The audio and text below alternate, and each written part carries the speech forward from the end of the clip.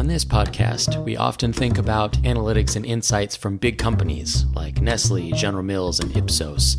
And so it can be tempting to think that you need a big team or a lot of money in order to do good research. I had the opportunity to be on the Student Built Startups podcast and talk about the 5 analytics and insights hacks for entrepreneurs. In other words, these are easy things that all of us can do, regardless of the size of company, to grow our businesses. I talk specifically about a couple of things, including customer advisory boards, marketing experimentation, and how to use the EDC framework in order to create a good learning plan. I will call out that this is an abbreviated interview, and you can listen to the entire interview on the Student Built Startups podcast, and you can get all of those details, including the 5 hacks, at diggingforinsights.com/17. Whether you're an entrepreneur or the only person doing research at your company, I hope this episode will give you the specific tools and tricks you need to grow your business.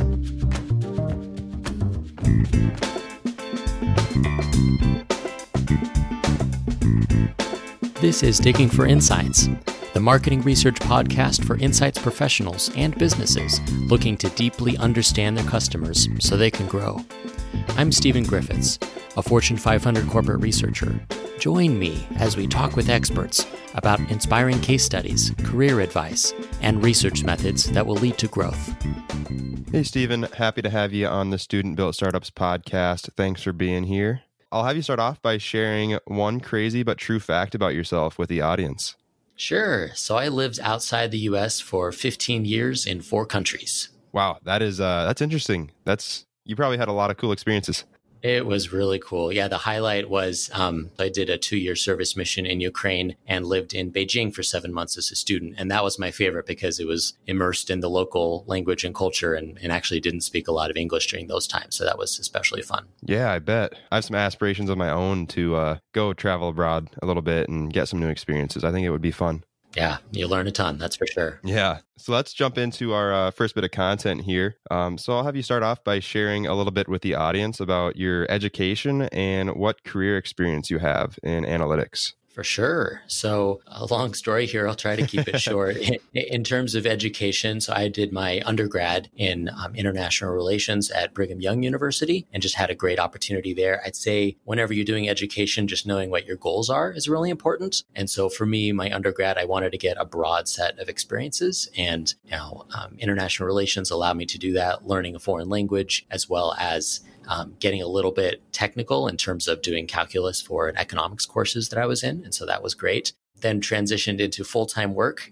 I graduated in the recession, which is a horrible time to try to get a job. And so basically said, hey, I heard about this marketing research thing. It seems pretty cool. And so I printed out a business card, Stephen Griffiths, market research analyst, even though I had virtually no experience, and proceeded to sort of shop around my credentials and my business card and resume to everyone in the area where I was living at the time. And ultimately ended up with a job with Nielsen, which is a global marketing research firm. So had a great time there, consulting with companies, launching new products and doing forecasting and new product consulting for them, which is just great experience. And did that for about 3 years. Started to get frustrated with, I felt like I was giving, good recommendations, and often the recommendations weren't fulfilled. And I was like, well, what's going on? Why don't they follow my recommendations, right? I want to see what's actually happening inside these companies. And so I realized I wanted to go away from just sort of being a consultant to actually working in a company, or client-side research, as it's called. And so I looked at some options and ended up getting into the University of Wisconsin-Madison. They have a marketing analytics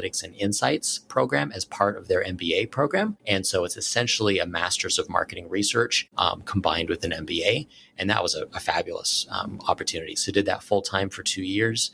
And then finally interned at Procter & Gamble, and then got a job at General Mills, where I work now. And I'm in the global consumer insights function. And essentially, we do marketing research. There's analytics within our function as well. And so it's had a chance to do with several different roles, ranging from doing analytics with snack bars like Nature Valley and Larabar and Fiber One Bar, all the way to doing innovation, very different types of work for convenience stores, where I helped launch the Pillsbury stuffed waffle at 7-Eleven, which is a really awesome experience.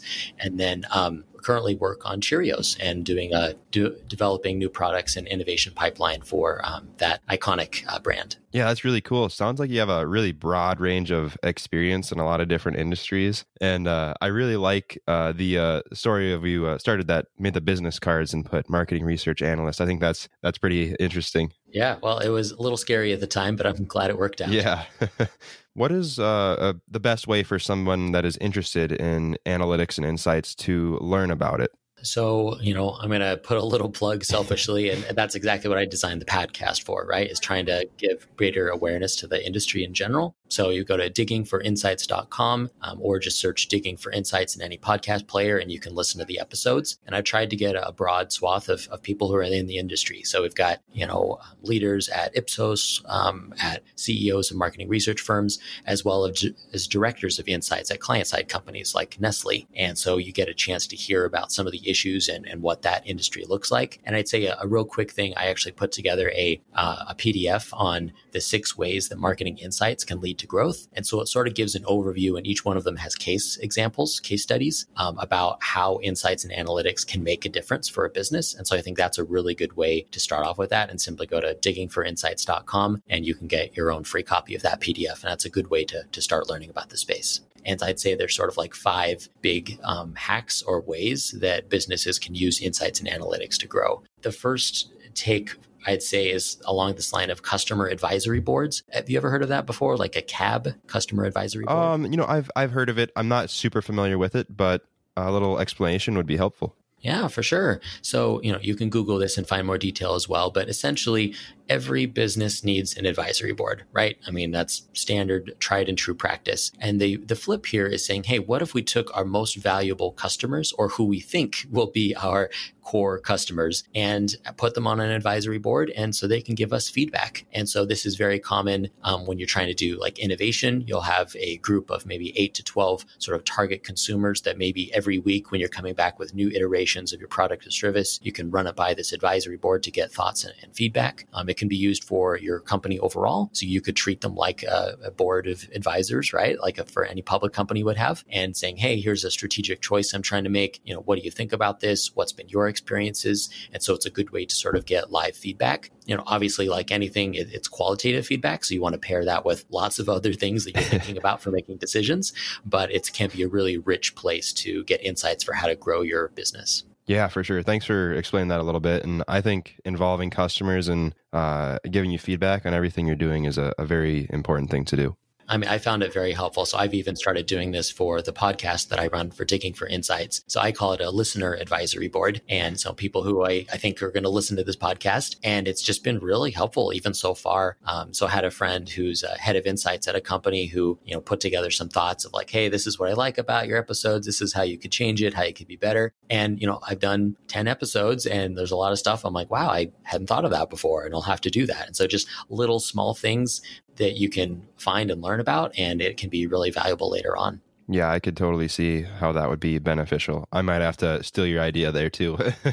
Yeah, use the good ideas out there. Right? Uh-huh. Well, cool. So that's sort of the first one hack I'd say is like get a customer or consumer advisory board for your business. The second tip that I'd suggest is, using data as much as you can to make your decisions. And the big take I'd say is using benchmarks. So, I think this goes without saying, but if you're running a small business, it's easy to focus on just getting the business going and not keeping records so much. And I would really recommend folks just keeping a record of what you're doing, whether it's your sales or if you're running a podcast, the download numbers, what are the metrics that you care about most? And then, can be simple as in Excel, you drop in all the other metrics that you think are important. So it was interesting. I was talking to someone who basically did their own sort of marketing analysis for their business. And they literally had an Excel, and on one side, they had like every channel that they were selling their products in. And then they had sales by week in each of those channels. And then next to it, they put, what kind of promotions they did in stores, or, what kind of online promotions or advertising they might have done.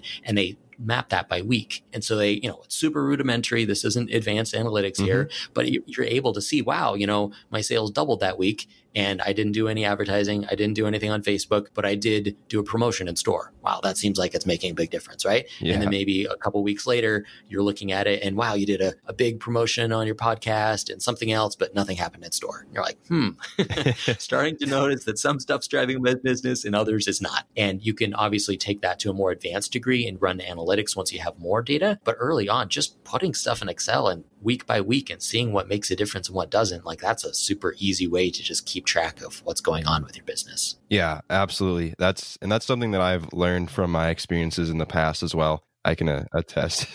At first, it seems like a lot of extra work, but boy, it pays off later on. And I'd say the other piece is like the reason why it's so important to keep those records is it's so critical to have benchmarks. So I used to work at a company that did sales forecasting. And this is no secret, but the secret sauce for that company was they had internal benchmarks for lots of new products. And so, if you get a survey back from a consumer and like, I'm making up numbers here, but 72% of consumers say they're going to buy your product. Like, what does that mean? Absolutely nothing all by itself, right? Like there's no way that 72 of the people are actually going to buy your product. It's all just claimed, but people overstate their interest in products pretty consistently over time. And so if you have a benchmark of saying, oh, but wait a minute, I launched one product that did horribly, and that had a 60% people who said they were going to buy it. And I had another product that did great, and that had a 71% of people that bought it.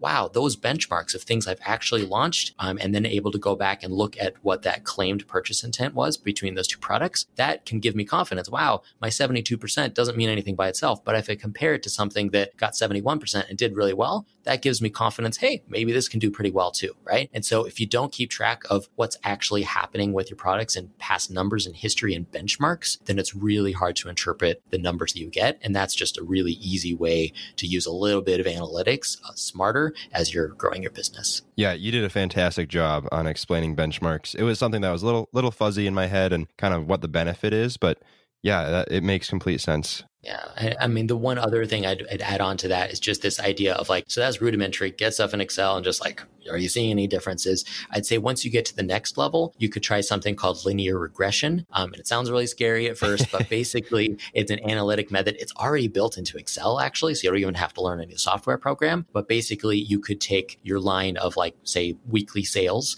and then you put different columns of all the other stuff you're trying to measure. So Facebook ads and in-store promotions and podcast episodes launches and whatever else you have in your marketing mix to try to help the sales of your product. And you basically just highlight it all in Excel and then run something called a regression, and basically just uses a little bit more rigorous analytics to say which of those variables, your Facebook advertising, your promotions, actually drives more of your sales. And so that can be a really easy way to do it. If you're interested in learning more, Coursera, the online learning platform, is really good. You can get for free. They even have a specific course called How to Do Regression in Excel. So it literally just steps you step by step, walk you like what to select and how to select it and where to do it. So if that's, later on when you want a little bit more advanced analytics, that's a super easy, scrappy way to do it that's for free. Yeah, it's linear regression. It sounds kind of scary and kind of crazy, but in reality, it's not that like outrageous for somebody that's intermediate or beginner analytics, even just learning a little bit, maybe putting in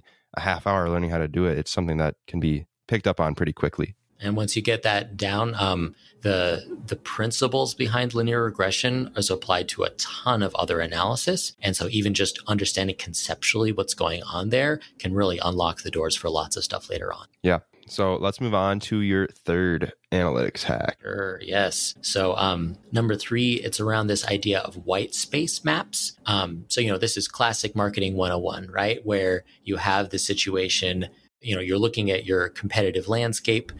So let's imagine your podcast, right? Student Build Startups. There's probably a lot of other podcasts out there. I haven't researched the field. There's probably those that, help students, probably those that are for startups, probably those that are for entrepreneurs. And so you'd want to map that on a map, right? Of like, and I don't know what the dimensions would be, but maybe something along the lines of which ones are really focused on students and which ones are really focused on entrepreneurship. And then you'd map it out of like, hey, where does my Student Build startups go, and how does that compare to everything else on that white space map? So even if you don't do research, just trying to figure out how do you differentiate from your competitors is really big. And I'd say the other way to you, and so just mapping it out based on what you know is one way to do it, talking to people. Obviously, if you get more advanced, there's like lots of rigorous methods that will make a white space map for you. That's what sort of a lot of advanced analytics can help you with that. And so big companies will pay a supplier or an agency to create those for them. But I'd say the other space that people don't think about, so that's sort of a product white space map. The other way you can think about it is marketing white space maps. And so this is like super fascinating. I was talking to someone the other day, and it was basically this person was coming into a market, and they actually mapped out where is everyone else spending their marketing dollars and where are people not spending their marketing dollars, where our core audience still is. And so they found those areas where the audience was still there, but no one was really marketing during those moments or on those channels. And so then they went and marketed there and were able to get a lot of awareness really fast because they weren't trying to compete with the other 3 or 4 competitors that were all, I forget what the details were, but like they were all on, let's say they were all on TV. And so they said, hey, maybe we're going to dominate Instagram, or we're going to be on Facebook where our competitors aren't. And that's going to help us get some greater share of voice and get some awareness faster than we would otherwise. Yeah, that's really cool. I haven't heard of the concept of a white space map or marketing map yet. I kind of would have expected to hear about that in school, but I really like the idea of mapping out kind of your competitive arena and what other, I guess, competitors or similar businesses or podcasts that are similar to yours, so that you can kind of figure out where your target market is and where you fall within that. I think that's a really great way to give yourself an advantage to differentiate yourself. Yeah, for sure. I'd say it's a very common marketing tactic. You can Google white space maps and see lots of examples that are out there if you're interested. But yeah, I think it's just really helpful to get outside of yourself and think, hey, because ultimately when people are coming to buy a product or a service, they've got a lot of different options. And until you truly understand their vantage point for where they want to go and what the pros and cons are, it's really hard for you as a small business to know what steps to take. Yeah, that's honestly like this, that kind of blew my mind. Yeah. And I think that's the value of, consumer insights, right? Or customer analytics is like you're trying to understand the viewpoint of the decision maker and how to influence them. And ultimately you want to give them the best information that they can. And that's why, consumer insights is used by a lot of different industries, right? Within CPG or consumer goods, stuff you buy at a grocery store, that is called consumer insights, which is what I'm in right now. But there's a lot of very closely related fields in tech. User experience is really big. So how do I make my app or my website from a consumer perspective more user-friendly? Customer experience is really big. So you think of healthcare and retail and all these other areas, banking even, where you're mapping the customer when they first get to know your product or service and mapping their journey all throughout. Like what other services did they get? Did they leave? Did they come back?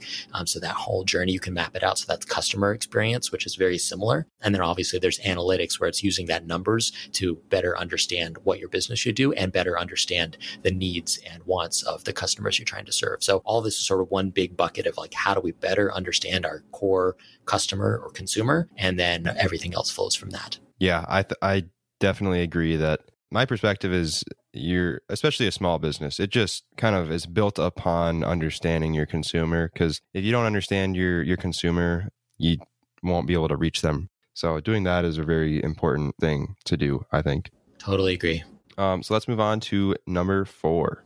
Sure. So experimentation mindset. So I'd say, a lot of businesses have changed a lot with the lean startup. So, it's a super fascinating book. I don't know if you've read it already, but essentially it's this idea, super fascinating story of someone who's a tech entrepreneur, and he spent so long creating these, I think it was avatars, but anyway, these little digital people and animated things that were supposed to be really cool. Months and months of programming to create these things, only to find out that no one cared about them. And that his entire work for months and months was completely wasted because he thought people wanted these avatars when really there was no viable business there. And so basically learned that you need to do iterative learning. So he comes into this idea of an MVP, so a minimum viable proposition, where essentially, hey, what is the very least amount of work I can do to still get learning? So for instance, in that case of an avatar that you thought, companies would want, and I think it was going to be used in like IMs, instant messaging, that people would get their own avatar that they could like make look really cool or things like that.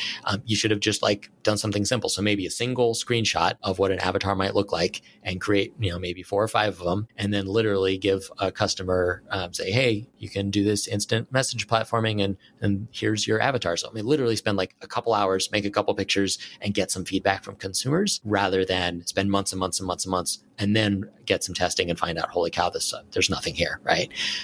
And so that's this whole idea of like, how do I do just enough to get some learning and then decide what to do? And then the big thing is, do I pivot? Do I do something differently? Do I persevere? Do I keep doing exactly what I'm doing? Or do I perish? Is this an idea that just like should be dead in the water and let's get rid of it fast? And the more quickly that you can do those iterations of, they would say like every couple of days, you do a quick experiment, you decide, should I keep going? Should I change? Should I kill it? And you just keep iterating until you get to a better idea. And that's a much more sustainable way to build a new business. Yeah, absolutely. That is something that I definitely agree with. Being able to pivot essentially, because if you put in a little bit of effort, like you said, just enough to be able to do some learning, you can get feedback and pivot based on that feedback. But if you don't, if you put in hundreds of hours into something and getting something completely finished and then go look for feedback, if your feedback's negative, it's going to be a lot more difficult to pivot. And you made a really good point there. The one big thing that's kind of hitting me right now is just the idea of eliminating risk. I feel that this idea helps you eliminate risk, especially in starting up a business or coming up with new products and ideas. Yeah, that's exactly right. De-risking is a huge part of that experimentation mindset that I think is really powerful. Yeah. Let's move on to your 5th hack. So I'd say this is the EDC framework, and it stands for exploratory, descriptive, and causal. And so if you look to at outset, it's super basic, right? You go to any marketing research textbook and you'll find the 3 main types of research methods, and that's exploratory research, descriptive research, and causal research. But when you think of it more deeply, the implications for what that means, how to run a small business, are really quite profound. And so let me just quickly explain the terms so everyone understands. Yeah. So exploratory research, that's essentially where you're trying to understand in really easy, quick ways what's out there already. So let's choose a business problem. I don't know if there's a problem that you're dealing with one of your past businesses or with your podcast that you're trying to solve. Anything come to mind? Well, I'd say that one of my businesses that my stepdad and I are working on, Shogun Athletics, right now we're struggling a little bit with client retention, long-term client retention. So like past 6 months. Gotcha. That makes sense. So good news, client retention is not a new phenomenon, right? Like lots of people have researched this topic and trying to figure out what's there. And so for exploratory research, you could Google, client retention. You could, maybe you've got a couple friends or other folks who've done run gyms or things like that, or athletic programs, and you could talk to them. Hey, how have you retained your clients? So this is a super easy way. You're not investing a lot of time and energy. You're just getting a sense for what are the different things out there. And my guess is you would talk to some friends, do some Googling, just research it a little bit, and you'd probably come back with like, hey, here's the 5 or 8 things that people do to retain their clients. What's going to help the most. So that would be exploratory. You're trying to develop hypotheses for what could possibly help solve your business problem. Then you go into descriptive, which, as you can imagine, you're trying to describe those different hypotheses. So maybe you came out with 8 different ways to help improve client retention, and you find a way to quantify that. So potentially you could run a survey of like, hey, here's 8 things we could do. Which ones are you more interested in for us doing? Or maybe you get a focus group and, hey, like, what about this? Typically, descriptive research tries to be quantitative. So you want to ideally get enough people that you have an idea of what you're doing. And so like sending 100 best friends, or on Facebook, if you can get, 50 people to reply, like that's at least a little bit better. Really good research would say you'd want to like get a representative sample of the entire population you're trying to sample. That might be hard without spending money for you. But anything that can say, hey, of these 8 ideas, maybe I'm hearing a lot back that these 3 people are really interested in, and the other 5, not so much. So that sort of helps you narrow down. So that's the second step, is descriptive research. And the last bit is causal research. And this is basically running experiments. If I implement one of these things we've talked about, will it make a difference? And so maybe you have, choose 3 of your clients and say, hey, we're offering this new service. I have no idea what that is for client retention, right? Yeah. I don't know, like a loyalty card where you're partner with Subway. I have no idea, right? But like, hey, you're going to get this Subway card, and every time you come here, we're going to give you a check, and every month you're with us, you're going to get a free sub. Dumb idea, but hey, it's something that could be a possibility. right? Yeah. And so that would be, and then you try it, right? And so you've got your group of clients that have that way of helping retention, you hope, and you have other clients that are your control group. They're same as normal, right? And then you compare after a couple of weeks, after a couple of months, what makes the most difference, and then that will help you learn. So do you see how like it's super important to start early on, super wide with exploratory research, get all the hypotheses you can, narrow it down with descriptive research, usually quantitatively figuring out which one of those hypotheses matter, and then going into causal research of let's do some experiments and try some of this to see if any of it actually helps solve our problem. All right. Awesome. I really appreciate you coming on the show. I really enjoyed a lot of the things that you said. So thank you. And that concludes my interview with Cameron Stone. During that interview, we talked a lot about different ways to grow small businesses because that's what the podcast was about. On this podcast, I want to start off with 5 sort of thought starters for how some of these techniques and methods could improve your business regardless of the size. First, let's talk about customer advisory boards. Are there certain retailers that you need feedback on as you're selling in a new product? Perhaps you're trying to optimize your user experience or your shopping experience for your website. This is a great opportunity to recruit specific target customers or consumers and put them in an advisory board and get feedback from them for how to optimize your product and services. Second, let's talk about benchmarks. Every time you're writing a survey, are you proactively thinking about how your results will compare to previous benchmarks? And so trying to keep the questions consistent to make that possible. And regardless of what you're doing, whether it's a new campaign or launching a new product, are you keeping track of all those numbers so you can use those as benchmarks when you evaluate things in the future? Third, let's talk about white space maps. Do you have a white space positioning map that helps you clearly understand how your products and services compare to your close-in competitors? And do you have a different map, a marketing spend white space map, where you specifically think about how your marketing spend and activities compare to what your competitors are doing? Fourth, experimentation. It's fine to get some feedback directly from consumers and have some stated guidance, but as much as possible, we should be trying to get real life examples and results. And so what are some easy ways to do marketing experiments to test out the hypotheses that you're making as you make decisions for your brand? And finally, fifth, the EDC framework. As you're thinking about understanding what to do for your business, do you start off with exploratory research and then do descriptive research and then do causal research? Doing those things in order with exploratory, descriptive, and then causal allows you to narrow down the kind of questions you have so you can spend the hardest and the most difficult amount of research on the questions that matter most. As always, you can find the episode and show notes for this at diggingforinsights.com/17. Until next time, I'm wishing you the best as you dig for insights that will grow your career and your business.